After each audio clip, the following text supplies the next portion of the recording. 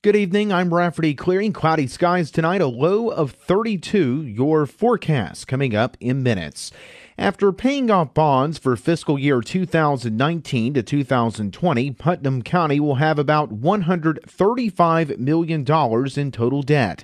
So how much more in bonds can the county afford without having to raise taxes for additional revenue?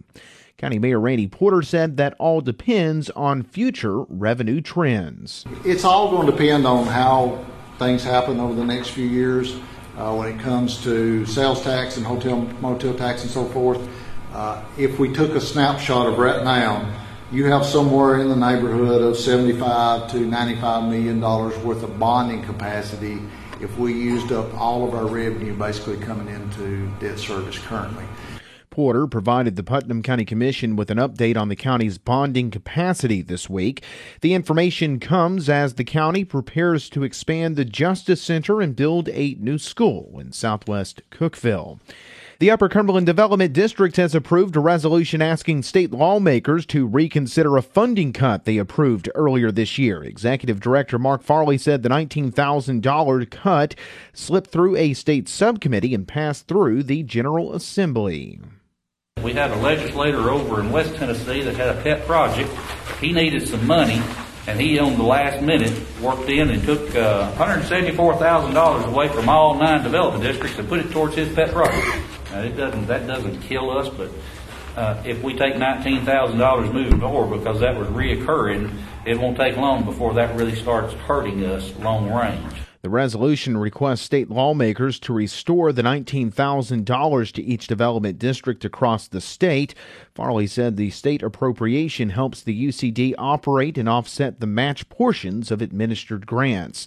Cookeville City Council has voted to allow Cookeville Regional Medical Center to acquire Upper Cumberland Urology.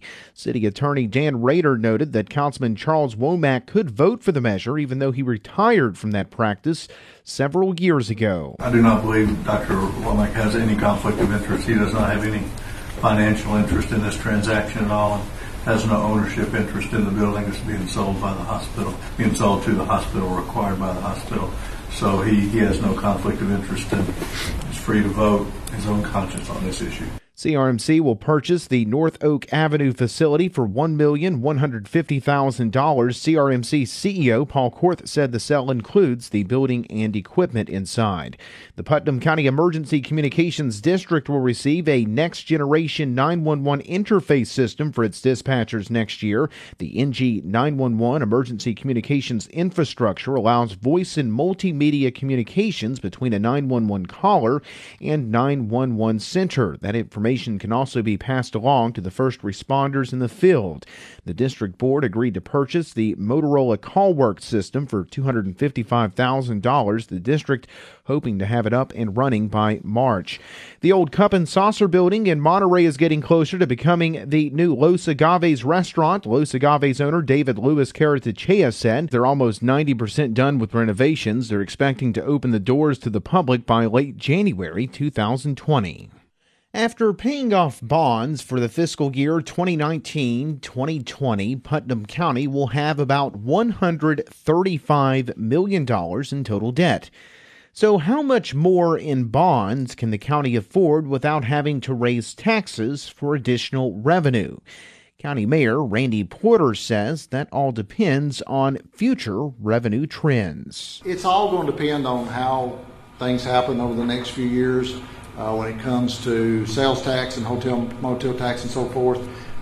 If we took a snapshot of right now, you have somewhere in the neighborhood of $75 to $95 million worth of bonding capacity if we used up all of our revenue basically coming into debt service currently. Porter provided the Putnam County Commission with an update on the county's bonding capacity this week. The information comes as the county prepares to expand the Justice Center and build a new school in southwest Cookeville. Porter said the county's debt service revenue has ticked upwards for the past several years, which is a good thing. As you can see, we went from 2017 of $17.2 million to 2019 of $19.4 million, which is a big increase. And if that continues, that gives more revenue and debt service to be able to issue more bonds.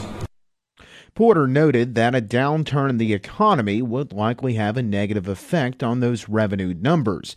In addition, issuing new debt might impact future capital projects for the school system and the county. Porter said a $75 million bonding capacity would require about $5 million in revenue. If you use that $5 million of revenue that we've been having to do those, then it leaves you very little money for capital projects going forward.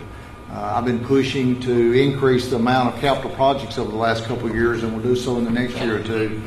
Hopefully we can get most of the big ticket items done and paid for, so we won't have to have as many going over the next few years. Also, if you go above the $5 million, it leaves you very little in reserves for a downturn in the economy, which we hope doesn't happen, but we all know at some point in time there's going to be a leveling off, at least, of the economy. The Putnam County Commission voted this week to refinance one of 5 active bonds. Porter estimated that the county would have $13.37 million in bond payments during fiscal year 2020 to 2021.